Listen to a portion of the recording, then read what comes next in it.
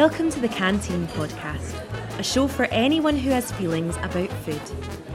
Join host Ali Houston as guests open up about their relationship with food and their thoughts on nutrition. Nourish yourself with the Canteen Podcast.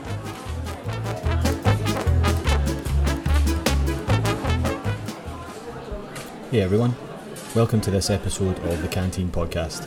I'm your host Ali Houston. Please don't forget to jump over to iTunes, Google Play, Stitcher, or wherever you get your podcasts and hit the subscribe button. Please don't forget to leave a 5-star rating and review to get the podcast in front of more eyes. This podcast is made possible thanks to paleocanteen.co.uk, which is my company. That's paleocanteen.co.uk. Thanks and enjoy the show. All right, and we're recording, and lucky enough to have with us Grant Schofield, who's a professor of public health and director of the Human Potential Centre at AUT Millennium in Auckland. His research and teaching interests range from understanding and improving lifestyle behaviours such as sleep, nutrition and physical activity to well-being, epidemiology and human performance. And he's the co-author of the book, What the Fat? Welcome. Thanks for having me. Thanks for coming on. And I've been watching your talks for a while, and I think they're brilliant. But I recently saw one where you were talking about how collectively in New Zealand, there's millions of years of people's lives, all told, every year lost to or the qualities lost to ill health, and most of that is due to chronic conditions and not accident or disease. Can you talk about that a bit? Oh, yeah, that's just a different way of quantifying loss of quality of life. And so if you think about it in any one year, there's a year, you took a year, say 2015. In 2015, there was a year available for every person to have a life. And, well, in our country, we had 5 million people odd, and roughly a quarter of the available life years were lost due to poor health, which is over 1 million years in a year of humanity just in a small country. And the same is true in many other countries. And you go, well, what's the cause of people losing quality of life? Well, people do get injured, and some people were born with congenital issues. And so you can actually analyse that, and the World Health Organization does that, about what causes that loss of quality of life. And about 4% of those life years lost for poor health were due to people being born with congenital issues. About 8% were due to injury and accidents. So, we can do better with that. But the remaining 88% were due to chronic conditions. And those are diabetes, stroke, cancer, all the vascular diseases, Alzheimer's and dementia, diabetes. And we know the cause of those. So they, as usual, smoking is still there. Harm from alcohol is still there. But the ones that are not well discussed or invested in at all are poor diet and low fitness. And my point is simply with that is, and I'm sure it's true for virtually every developed health system around the world, that even calling them a health system is sort of not even the right name. It's a system that's set up to treat people who are already sick and fix that. And given we know that nearly 90% of the burden is from chronic preventable disease, and the trick is to invest well upstream from that and help people and create a world where those behaviours are relatively easy to do, not very hard. And diet is just an astonishing example of that, where we've let the food industry run away with things like the dietary guidelines and that sort of thing. So they control those. The food labelling system and that sort of thing is ridiculous. The food supply system is ridiculous. The monopoly or the often duopoly of large chain supermarkets is perverse. And we don't invest in any of that, but yet we're happy to fix you up if you need kidney dialysis from your renal failure, or who knows what sort of cancer drug at who knows what sort of cost, many of which neither prolong quality or quantity of life. And we'll spend billions on those things, and yet you go, oh, can we do something about food? Oh, no money for that. And so that's really my point, is that there's just a huge discrepancy between where the problem lies and the investment in the problem. That's where I've been trying to go with that. And the quality of life years in 1 year just illustrates the sheer scale of lost good life. Yeah, it's quite sad, really. And I was talking to someone earlier about the kind of calculation that you can do when you're talking about animal welfare and eating meat and so on, and how if you're really going to try to come up with a balance sheet on suffering, then you really have to include the human beings who end up on that, in that vast majority of people whose quality of life is in the toilet. Absolutely, agree with that, 100%. How do you think you or we are getting on with fighting that in New Zealand, maybe, and more broadly? Hopelessly, and I think it's problems at so many levels. But I'll give you a couple of examples of where problems lie. It's even getting evidence into things like scientific journals, which is really my primary job. I'm a researcher and an academic, and we do studies.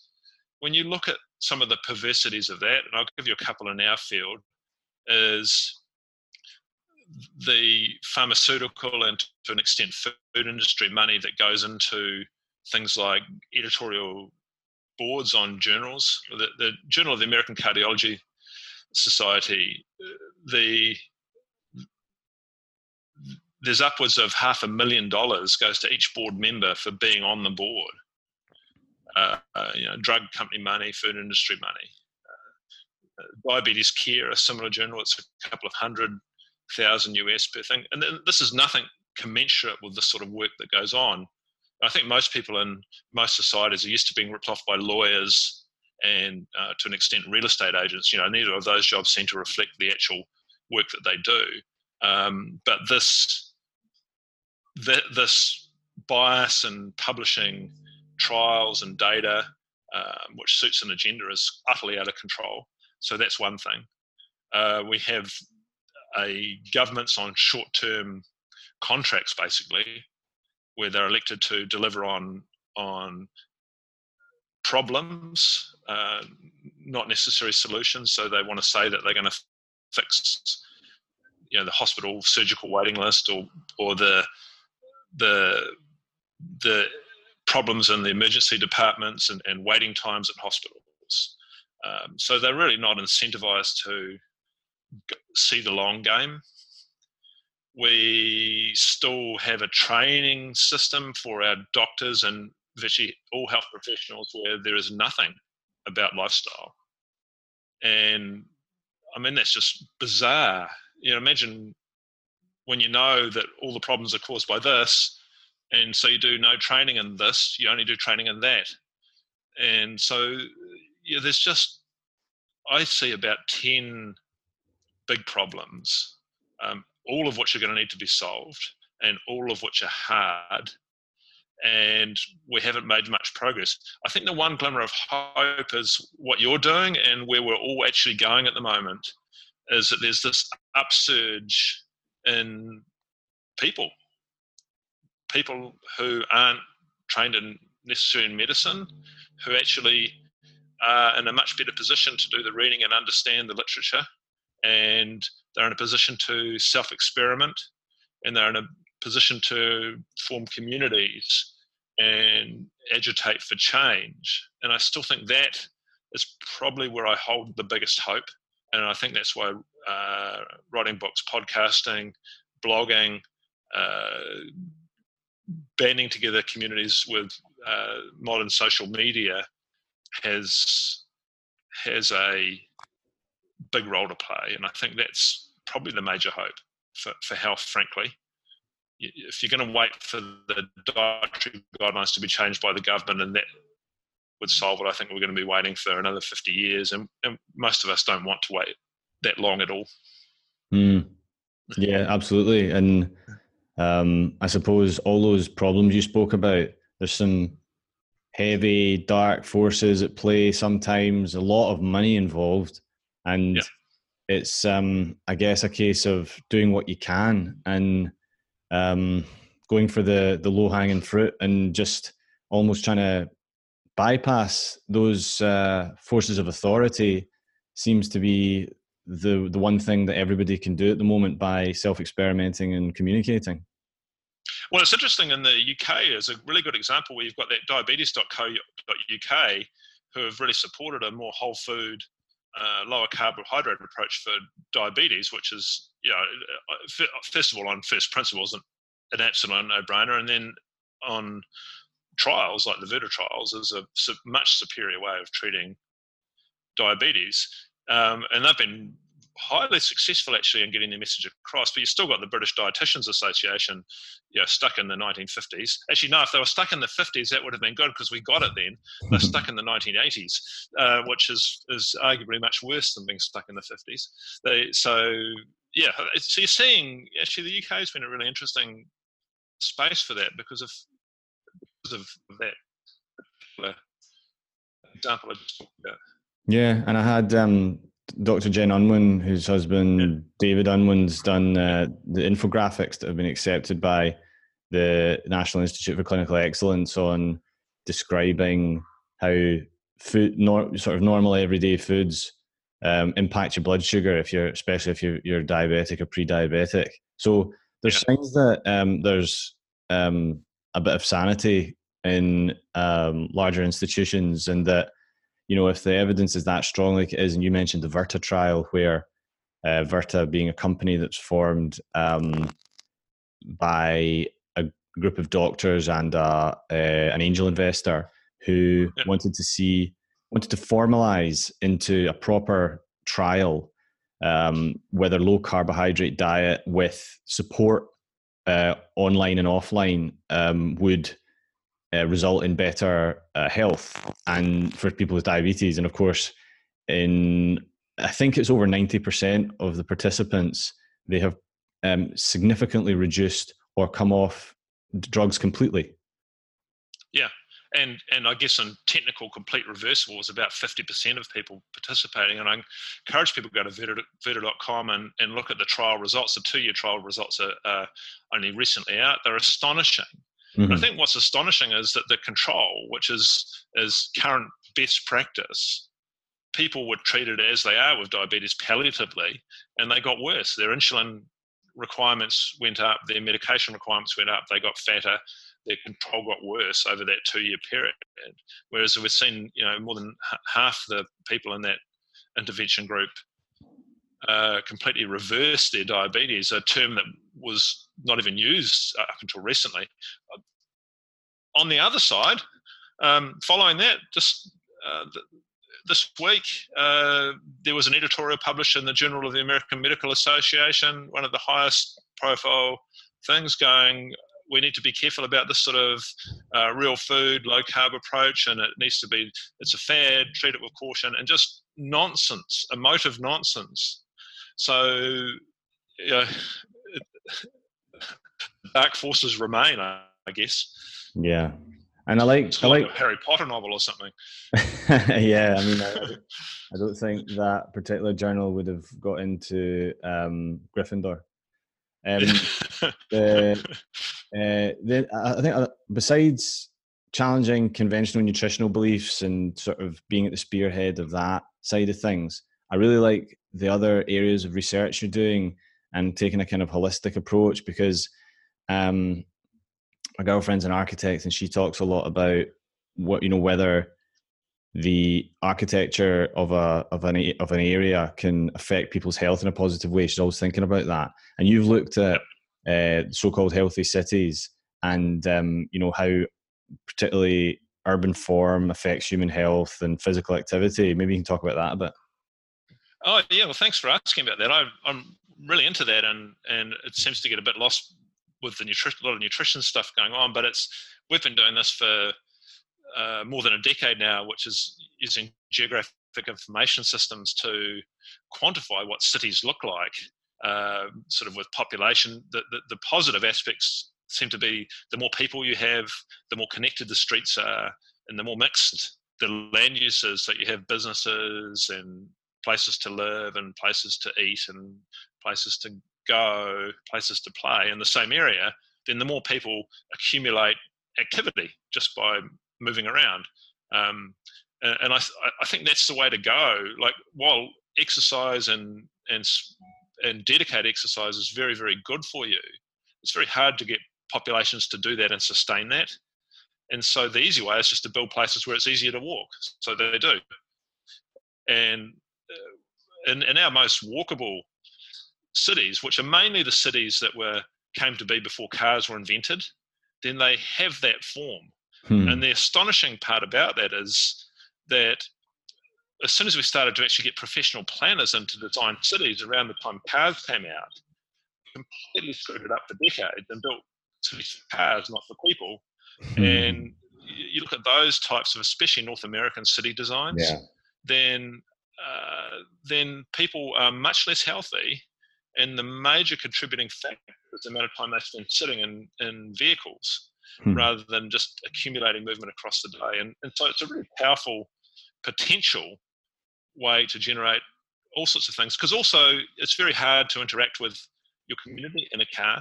It's very hard to have those accidental meetings. It's very hard to have someone pat the dog and talk to you, whereas those things all come naturally. The social connection and the neighbourhood cohesiveness and all that sort of stuff in that type of environment. And I'm always, so that's been an interesting one. And we still continue to do quite a lot of work in that space.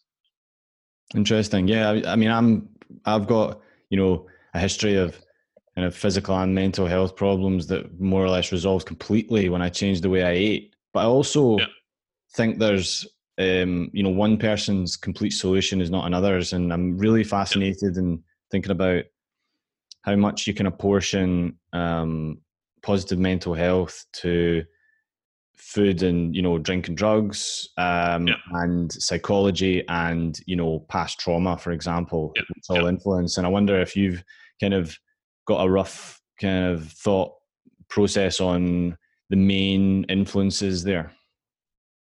Well, I think if we're talking specifically about brain health and feeling good, at the positive end, you call it well-being. At the negative end, you call it a mental health issue. I still think there's the emerging evidence is that if you wanted to look at the biology of that, there's inflammatory processes going on. Can you get a way of treating yourself that's profoundly anti-inflammatory? Well, I think the first off of the 5 things you would pick, the first off is nutrition, because when you eat a lot of sugar, a lot of glucose, a lot of refined and processed food, then you're putting yourself in a constant anabolic state. And the biology of that is simply that's being anabolic's not bad, but being constantly anabolic means that you're inflamed, and you never get a chance to not be that. And this is one of the reasons I think going on a keto diet for some period of time resolves quite serious mental health problems like psychoses and other more serious depressions. And let's turn that off.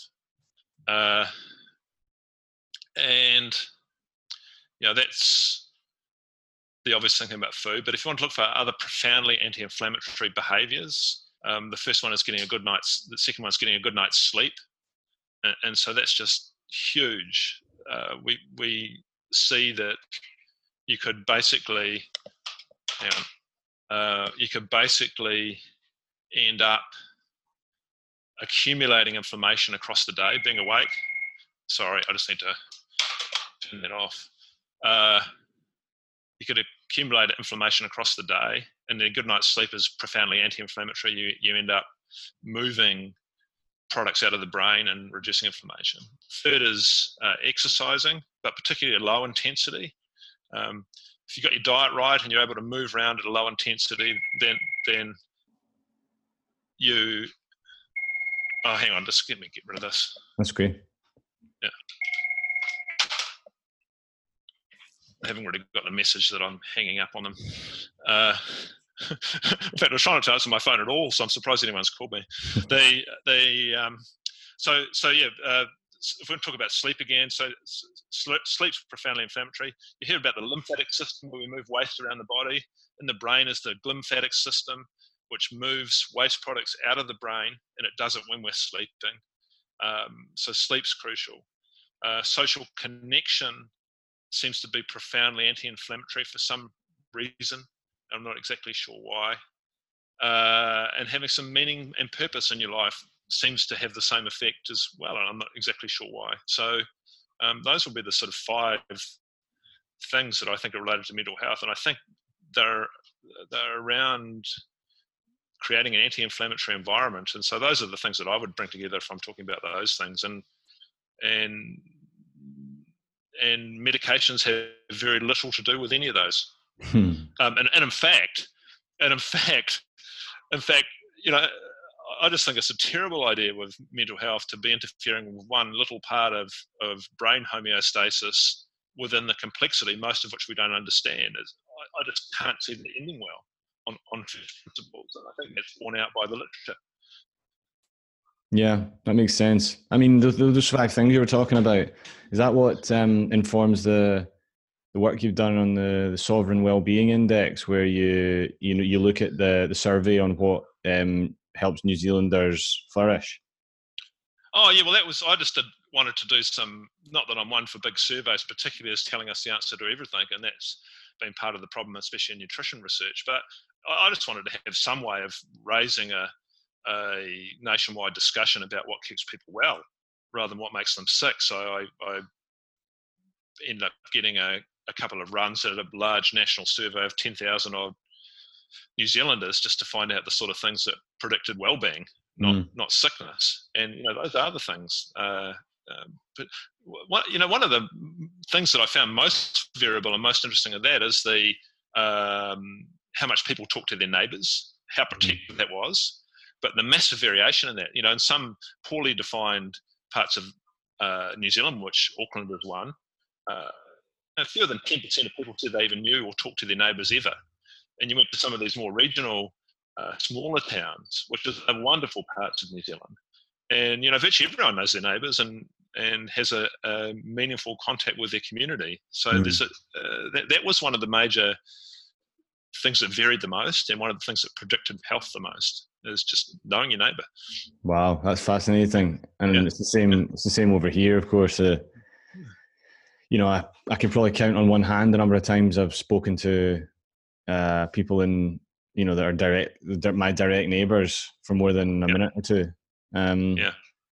Which is just sort of, I suppose, when we're busy in the city and we have friends elsewhere, we compartmentalize and ignore it. But I think if we do that too much, then even if we've got a social life, we can be lonely a lot of the time. Yeah, and also the thing is about your neighbours, they're quite often people that are quite different from you and think differently, and that's an important part. It's very easy to get trapped in your own little think bubble of everyone thinks the same way as me, and why is the world not changing? Well, guess what? They don't, and dealing with that is interesting. Yeah, for sure. Yeah, I like that a lot, and it's something that as social media improves and the connectivity in that respect improves, it's easier and easier to stay in your bubble and only come out to fight the enemy, so-called. Yeah, and that's interesting and useful in some things, but it's not. If that's the only way you see the world, it's probably not going to end well. Yeah, I like your focus on positivity more. Have you had much opposition in New Zealand for the direction that your research goes in? Well, it depends what you study. So when you study things like exercise and activity and urban form, despite the evidence base not being nearly as strong as nutrition, everyone thinks that's wonderful. You do well-being, everyone thinks that's wonderful. You do nutrition, and then you're straight into the lion's den, and it's just on for young and old, and it's it's this vicious backstabbing and full frontal fighting, and it's just astonishing to me because I didn't start in nutrition. I started in those other areas, and I just thought, well, look, this evidence is quite strong. The evidence that they're purporting for things like fat and animal fats and these things is weak, non-existent. I'd expect a reasonable scientific discussion about, and that's what happens in the other fields. But in nutrition, man, no, forget it. So I think we've had quite a few prominent researchers. Professor Jim Mann from Otago has been one of those, who, in my opinion, are stuck in a sort of time warp of dissonance and I think that's been a really vicious fight. I'm not happy about the way that's turned out. Like these are nice enough people, but when it gets down to the science, the discussion is no reasonable discussion, and it plays out in the media quite badly. We've probably had a role in that as well. But yeah, ugly. I've found it really difficult to get nutrition-related research grants since we started talking about this a decade ago. The other fields still, it's just the same, no different. That's interesting. So, if you're looking for around the same amount of money, maybe you're not, but if you are in the equivalent fields and you're getting it, then what's stopping it coming in nutrition? I mean, where does it come from? And what's different about the funding mechanism? Oh, it's just the conflicts of interest for people who are assessing these things, and also to me, there's just a fundamental misunderstanding. There's two major problems in nutrition research that are basic bits of science. The first of all is this idea that saturated fat, this composition of a saturated fatty acid, somehow has this effect on the body, even though there's no real evidence for that. And the second is, okay, people seem to understand sugar as in sucrose, added sugars, and table sugar, the sort of sugar that's in soda and those sorts of things. They get that. They're increasingly getting that. But then you talk about everything else that puts sugar in your blood. Especially for diabetes, there just seems to be an utter blank. If we could make that, if everyone was happy to make that acknowledgement that eating, say, white bread or white rice, if you're a diabetic, is a bad idea because it puts your blood sugar up, and even the glycemic index, that's great. It'll reduce your blood sugar and blood insulin if you're insulin sensitive. But if you're insulin resistant, it still provokes hyperglycemia and hyperinsulinemia, and because it goes in slow, it does it longer. And those sort of simple facts, which are well-known pieces of biology, seem to utterly escape most of the nutrition researchers and public health people, and they seem so obvious to me. There's a paper published in the American Journal of Clinical Nutrition this week, which shows a graph of the effects of a low carbohydrate, healthy fat breakfast on glycemia and insulinemia for a diabetic. So it completely reduces the normal glycemia and insulinemia. And then they carry on to give them normal high carb lunches and dinners. And they go, see, that just shows you that having breakfast this way is enough. And you're like, oh my Lord, these people are still running average blood glucoses of 8 millimoles or something. It's just astonishing. They seem to be able to publish that stuff and not understand what would happen if you just did that for every meal. And there's trials on that. It's so bizarre. Anyway, I'm digressing. No, it's good, and I think this is the thing that gets lost in translation for the average person who more or less just wants to defer to whatever expert seems to know what they're talking about.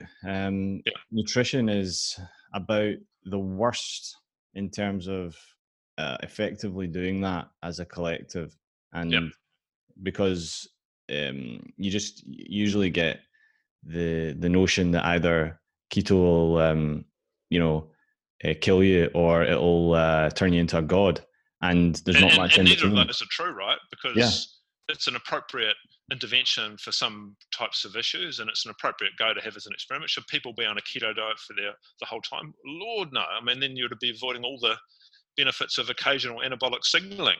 Why would you want to do that? And so, but if you're a diabetic and you are highly insulin resistant and your pancreas is more or less stuffed, well, yeah, probably.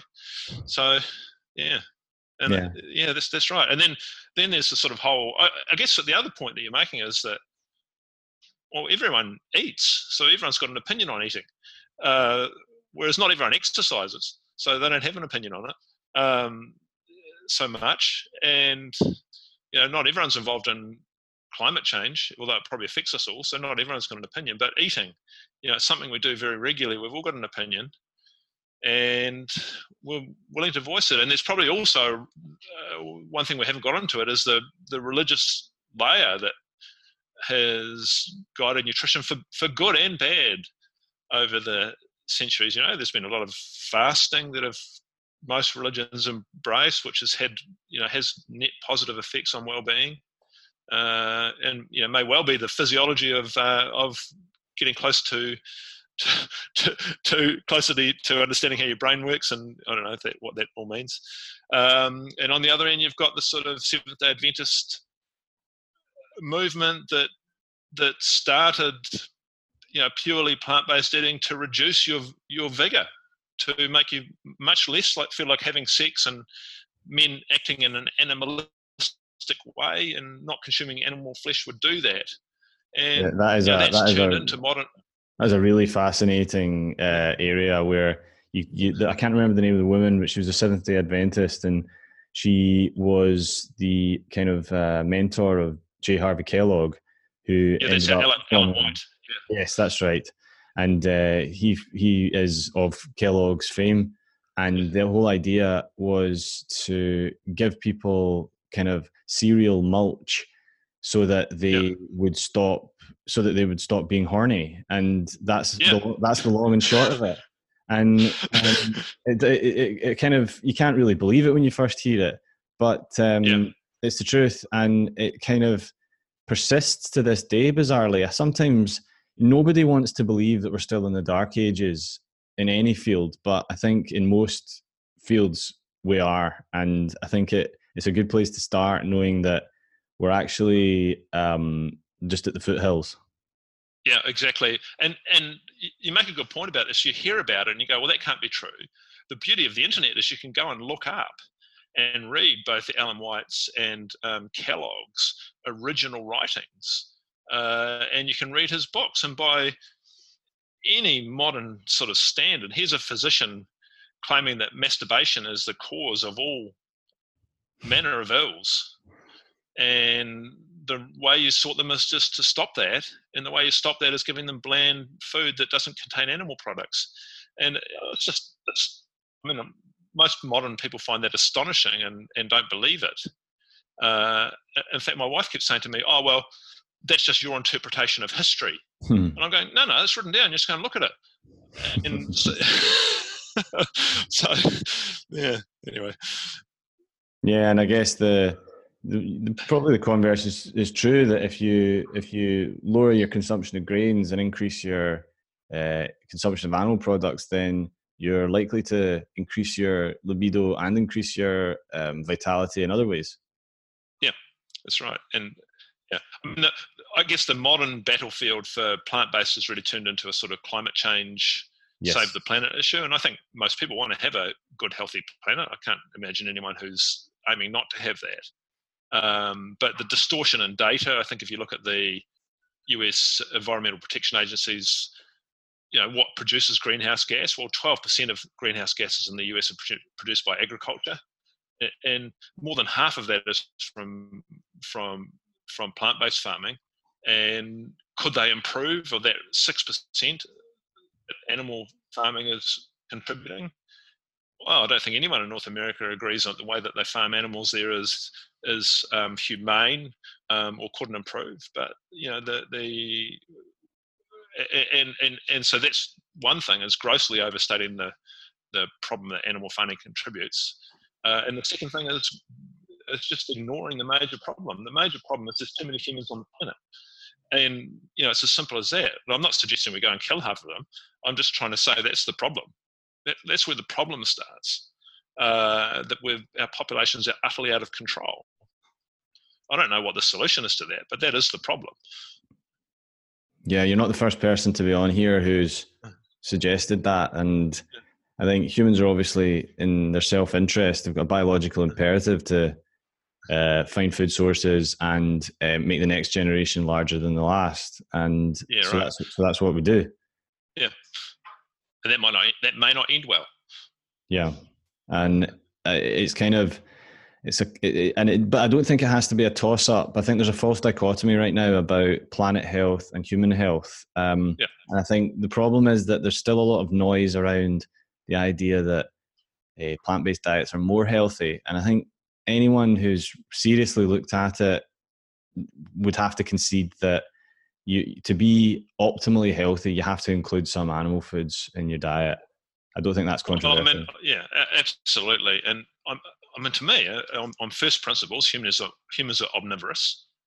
They eat plants and animals, and those were largely unprocessed foods as they occurred in nature. That's how we evolved. That would be the starting template. And it's also, that's the other thing that's bizarre in nutrition research, while we're on it, is that in any other field of biology, especially human biology, taking an evolutionary biology perspective is just where you start. That's just a given. That's absolutely normal. You do it in nutrition and you're some sort of freak. I just found that, how weird is that? How's that even possible to go, look, well, humans have this genome, they're involved in this environment, we're going to use that as a template to help us to understand human structure and function. Mm-hmm. And then you apply that in nutrition and you're a nutcase. Well, I really? think, I mean, it'd be interesting to know what you think, but I think there's two main factors there. Because the two things that typically get brought up by, say, paleo people around evolutionary arguments of nutrition would be, we've got no place eating mass-produced grains, and we've got no place or a more limited place eating dairy, even though clearly some people tolerate it fine and it's full of nutrients. So I think the problem that people have with that is that they look around and they think, well, everyone eats that all over the place, and they have done for thousands of years, not really thinking that actually our evolution is more like millions of years, and it's really just the last sort of 0.5% or 1% of the time that we've done that, and misconstruing kind of how long it takes to evolve to tolerate these kinds of things and thrive off them. And then the second thing being that we're hopelessly addicted to it, and we just don't want it to be true that we shouldn't eat it. Yeah, that's a really good, both of those are really good points, and I definitely agree with that. First, it's, if you look at human history, that the wheat and agricultural revolution of 10,000 years ago was only a positive effect in humanity on one small thing, which makes a massive difference, that you can wean children off the breast quicker to soft palatable foods. And despite the fact that humans' brain size shrunk, they shrunk in stature and their lifespan decreased, we were able to reproduce at a higher rate. And even taking into account increased infant mortality, our population was able to go exponential. That's the net effect, if you want to think of it as a positive one. Everything else is a negative effect on humanity. So, and there's some great reading about that. I particularly commend, there's a book called Against the Grain, which you can get off Amazon. And there's some, that agricultural history is really interesting and worth reading for anyone. Mm-hmm. Yeah, the Noah Yuval Harari touches on it a little bit in *Sapiens*, and that's another good book. It's a little bit of a mystery, really. Why we would turn away from a hunter-gatherer life where maybe we just follow a big herd of ruminants around and pick off the weak and the young when we need to feed, and that's it, and trade that for a life of concern over harvests and famine and lower quality food. Yeah, it's really an interesting point in human history that we'll never fully understand because we can never be there. Yeah, we don't know what the conversations were like around the campfire. No. I mean, I suppose, like, it's just so far removed from how we live now, And that's kind of what your research is all about. And it's not like you're calling for rewilding. You're just trying to make sense of how we could practically do things in our current environment that would, at least alleviate most of the problems. And I know that you've done another couple of things around physical kind of well-being, including around play and the benefits of risk in how children play. Oh, yeah. So that's been really interesting, and in fact, that's probably gained more attention over the years than anything else. And like with my research career, much of it just sort of followed the growth of my three children. I've got three boys. One's 18, 16, and a 9-year-old. And it was just my observations of the world as they went through. Yeah, particularly the risk adversity and this astonishing thing that's crept into modern society, the idea of a play date. You somehow organise someone to come around to your house and they specially sit there supervised by adults. And then the notion that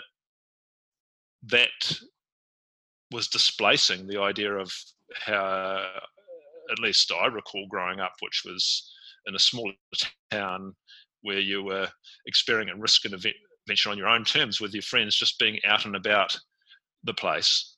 The neighbourhood was the safety net. And so we tried to introduce, we did quite a lot of research measuring that sort of ecological stuff, the way David Attenborough might explain it in a show about sort of how far the young animal would be allowed to move from its home without parental supervision. And if you started mapping that across generations, which we've done, it's astonishing how little modern children are allowed to go and experience risk and adventure on their own terms. We've done quite a lot of work on getting to and from school. It turns out if you ask children how they'd prefer to get to school, they would much rather walk or bike. The reality is that most of them get taken in a car. The reality is that those extra cars create perversity all over the place. They make it more dangerous for the cyclists and the walkers. They in themselves have accidents, and those accidents are more serious. They create congestion in schools. And I don't know what Scotland's like, but in New Zealand primary schools, like there's this sort of lineup of SUVs that have to be managed through some sort of special traffic management system to pick up children every day. It's bizarre. Where most of them should just be walking there. And there's also work we've done in schools. Probably our most famous study in that regard is we got a large grant, like more than $1 million, to do this stuff to get kids more active in playgrounds. And I don't know why, but originally our idea was we were going to build these playground structures. And then it became obvious to us that, first of all, the cost of building a playground was about the same as building a small house. The health and safety around it was so ridiculous it was almost impossible. But most of all, when you ask the kids about it, they were just like, nah, don't really want that. And so our research partners wanted to hand the money back. I was just like, there's no way we're handing $1 million back. And so I tried to reorchestrate it, and I went and met with a few schools, and I was like, look, I'm an ex-child, you're ex-kids. Wouldn't it be just bloody great fun if we just abandoned all school rules and just did whatever we wanted in the playground? And you could bring scooters and bikes, and you could set up jumps, and and it's just going on. And these were sort of high decile, richer schools, and they were just looking at me in complete, incredulously, just going, yes, Professor Schofield, we'll get back to you. And they never did. And so then I tried to go, so I thought, look, so there's got to be a way somewhere. I went to a couple of much lower socioeconomic schools, and one of them, this school, Royal Road in Auckland, they actually, the school's not a bad school, but it's right next to a big freeway, and the principal of that school actually was a kid at that school. And back in his day, his major memory of school is that there used to be this big culvert underneath the freeway, and he would sneak under there at lunchtime and steal apples from the orchard that used to be there on the other side. And that's his major positive thing about school. So he was totally up for it. And I got another school as well, and we eventually recruited 10 schools into this trial where we just abandoned school rules in the playground. So there was full contact allowed. there's a New Zealand game, and there's probably the same game in most countries, but in New Zealand it's called bull rush. Basically, one kid stands in the middle, and everyone else, they call out one person. They go, Ellie, and you run at them and try and get round them. And if you successfully get round them, it's a bull rush, and everyone just runs. And if you get them down, then you're both in the middle. And you can see how this goes. In the end, there's like 50 guys in the middle and one guy running. And they got banned years ago.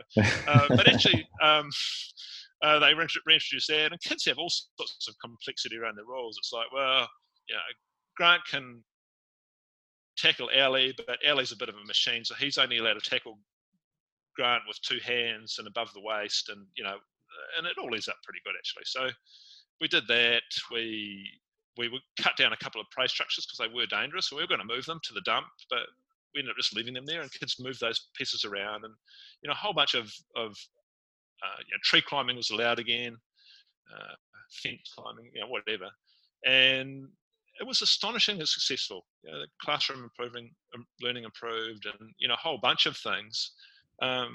What was more interesting to me than the research itself is the publicity around that. When it started to get covered on national TV, then the video clip got viewed something like 7 million times. It was the most watched piece of news on TV in New Zealand ever. Wow. And actually, most of those weren't actually from New Zealand. And a lot of parents think that way. A lot of parents were pushing like on their social media. Yet there's a disconnect between those parents liking that and reminiscing about their childhood, and them letting their own kids go out and run free. And you'd think parents would be into it, right? Like, it just makes parents so much easier. You just open up the door, send the kids outside, and they'll come back a couple of hours later. It's easier parenting.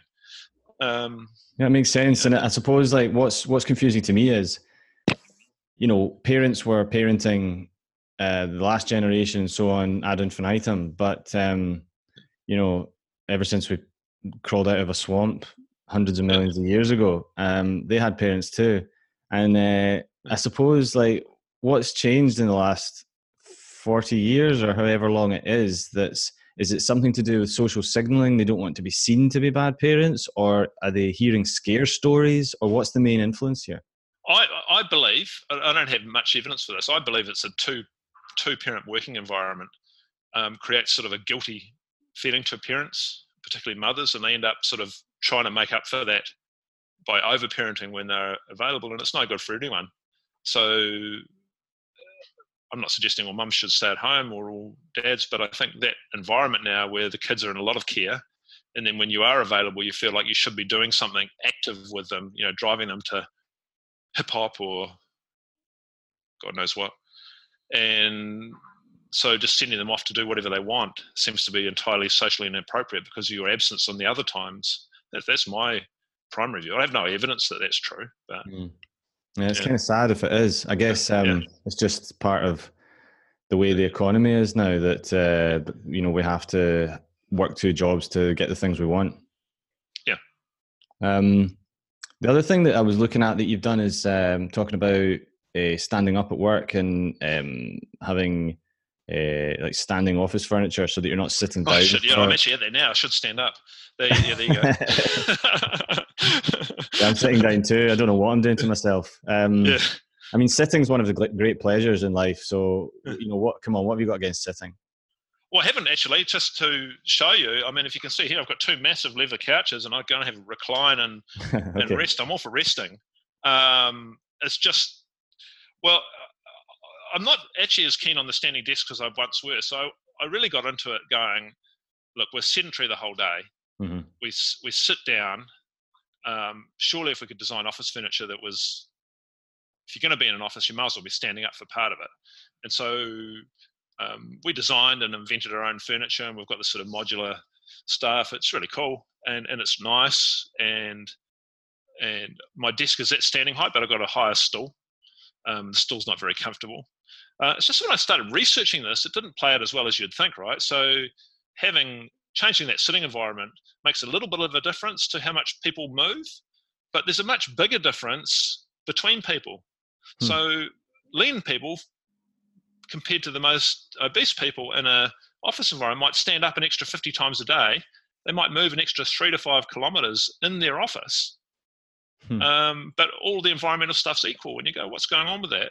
And I think, that was partially what led me into the insulin resistance, leptin type signaling pathway that's all part of the physiology of lower carb diets and aerobic exercise, is I think that's part of the signaling problem. You can try and change people's mind about sitting less, particularly with standing office furniture, and that might be helpful, particularly if you've got specific lower back problems and that sort of thing. I still think the fundamental problem for motionlessness is insulin resistance and hyperinsulinemia, that sort of inflammatory signaling that goes with that, and that interferes with leptin signaling and vagal nerve stimulation. And you've got this sort of internal environment that supports just becoming motionless and sitting around. So, I've done a bit on standing desks, and we've still got them and we use them, but I think that there's bigger factors in play than just that. And obviously sitting at your office and working the whole day is just a dumb idea. It's a pretty bad place to think, but I quite like resting. Like, I'd rather be tired and rest, and that's why I've got these big couches where I have a lie down and a bit of a sleep, and it's all, people seem to think that's weird, but I don't know, whatever. That makes sense. I think that's a big thing in Japan, I've heard, is that bigger companies are starting to adopt nap times. So maybe they'll do some exercise and then have a nap. Yeah, well, I mean, it's so good, but it's so socially unacceptable, at least in this country. Like, everyone just like, what the hell are you doing? I'm just laughing, going, well, I'm trying to be productive. And no one seems to understand that, and they just think it's stupidity. I mean, the good part about being a professor is at least you can be eccentric and it's okay. Like, it's sort of, it's even a good thing. Whereas I can barely get away with it with most people and most. Yeah. If you're a warehouse foreman, it might not go across so well. Yeah, exactly. Well, it's been really fascinating talking to you. I really appreciate your time. Maybe you can tell everyone where they can find you online. So doing a few things. I guess I've got a blog, profgrant.com, which I sort of write scientific stuff from time to time, as amongst other things. So I've just got a couple of things today to put out.